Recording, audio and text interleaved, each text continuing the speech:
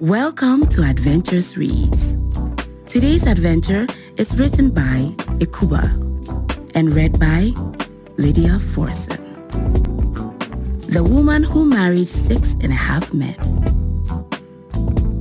Chapter 3, And After the Kiss.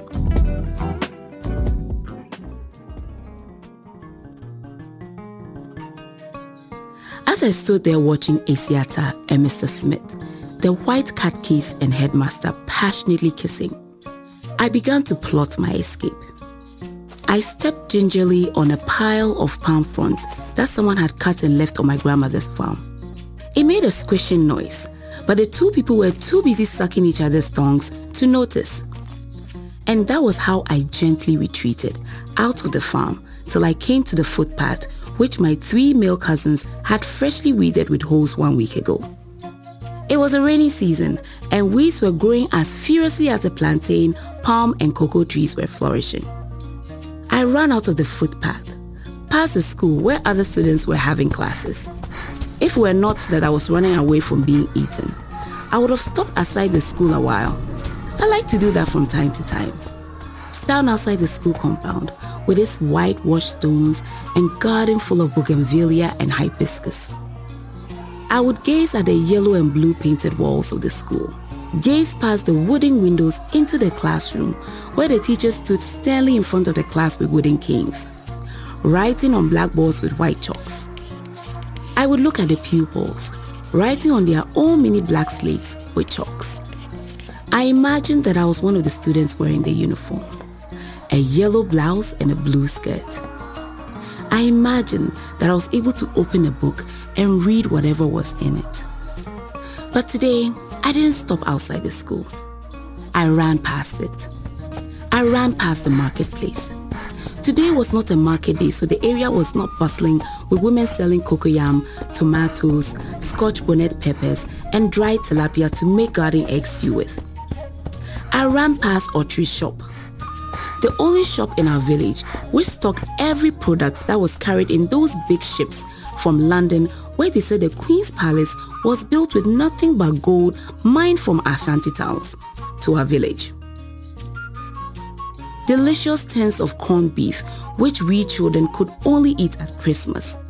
Sweet biscuits, sugar cubes, which I loved to suck raw whenever one of the adults gave one to me.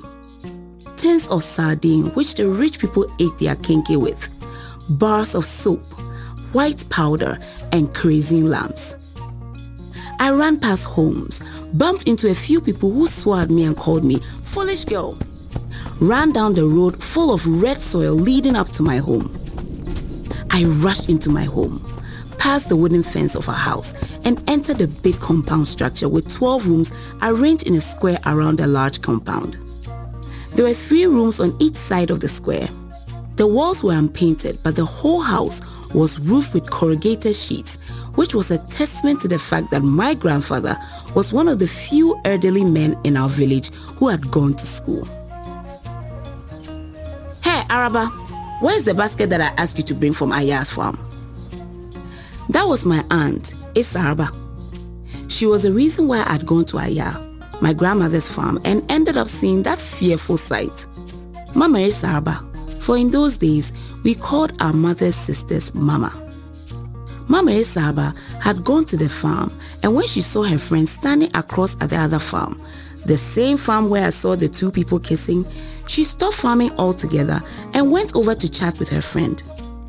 And that was how Mama Isaraba spent the entire day helping her friend to weed her farm, and she achieved the astonishing feat of leaving behind the basket she brought to the farm. The fact that she could leave a basket on a farm showed how spoiled she was. It's the equivalent of abandoning your handbag in your office because you were chatting with a friend. Hey, Araba, Mama Isaraba said again, yanking painfully on my ear. I will beat you. Have you become like those kids that refuse to run errands when they are sent? I was an introverted child, and ordinarily, I would have kept quiet, but something in me snapped, and I exploded. Is it my fault that I ran back home? If you knew the atrocities that are being committed on our farm, you won't pull my ear like that. People are being killed on our farm. Mama Esaba was shocked since she had never heard me speak to an adult like that. With her mouth hanging open, I told her how Mr. Smith had chewed up Isiata's mouth and was still eating her up as we spoke. No sooner had the words left my mouth than Mama Esaba threw her head back and laughed heartedly. Without bothering to explain to my perplexed self why she was laughing, she ran straight into the room of one of her sisters, Mama Erefua. All I heard were whispers, followed by titters and guffaws, after which they both ran into the room of their sister-in-law. That was how news spread in my village about how the newly posted white cat case had been carrying on an affair with another man's wife. 3 days later at dawn, I was on my way to fetch water from the stream, and I passed by Auntie Isiata's house as I usually did. I saw Kofieson, her husband, throwing a jute bag full of her clothes outside the house while she wept bitterly.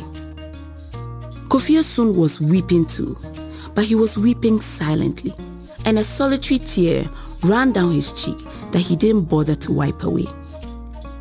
Isiata's rival and Kofieson's first wife stood a short distance away from where Kofieson was throwing out Isiata's bag. With her baby tied to her back, Isiata's rival hooted and clapped provocatively at her rival. "Ooh, a Jameni! Adulterous woman! Your charms against my husband did not work. So all this while, instead of giving him a son, you were moving around with every man in this village, eh? And you have no shame. How could you even date a white man? Those people smell. They don't even bath or clean their teeth with a chewing stick. Go away with all your bad luck." 2 weeks later, Mr. Smith was transferred from our village, presumably to another village. His tenure at our village lasted only a month, which was very unusual because catechis and headmasters were usually assigned for at least a year. No reason was given for the transfer, but before he was transferred, the district commissioner came all the way to our village, which was very rare, and had a long conversation with our chief, which only the elders in the palace were allowed to hear. No one knows till today what happened, but word has it that our chief asked the district commissioner to take his catechist, who could not control his male member, out of our village. Otherwise, he couldn't guarantee his safety. Word also has it that our chief told the DC that had Mr. Smith been a native of our village, he would have been thoroughly beaten up by Kofieson and his friends. As to pay Ayaferi, that is, damages to Kofieson, and slaughter a sheep to pacify the gods for his unclean acts of not just seducing another man's wife, but doing it on a farm and thus defiling the land which belonged to the earth goddess, Asasiya.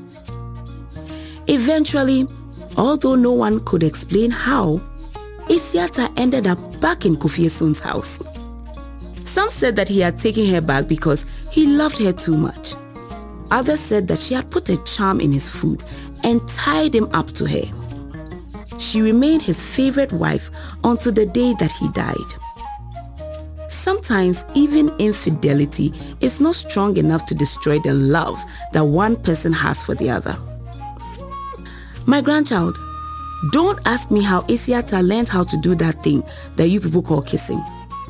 I don't know whether it was the white man who taught her or she learned it on her own. These white people like to kiss. They kiss their lovers, kiss their children, even their God. Jesus was kissed by his servant Judas, who later betrayed him.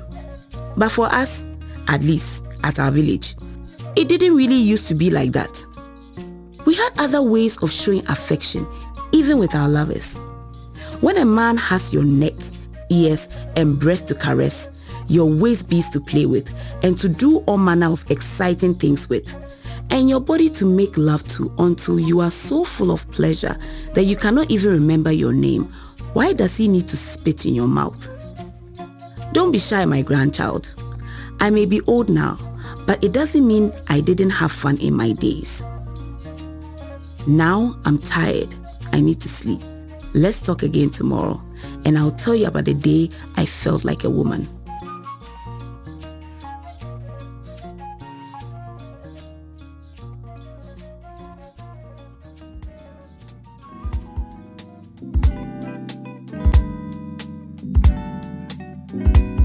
thank you for tuning in.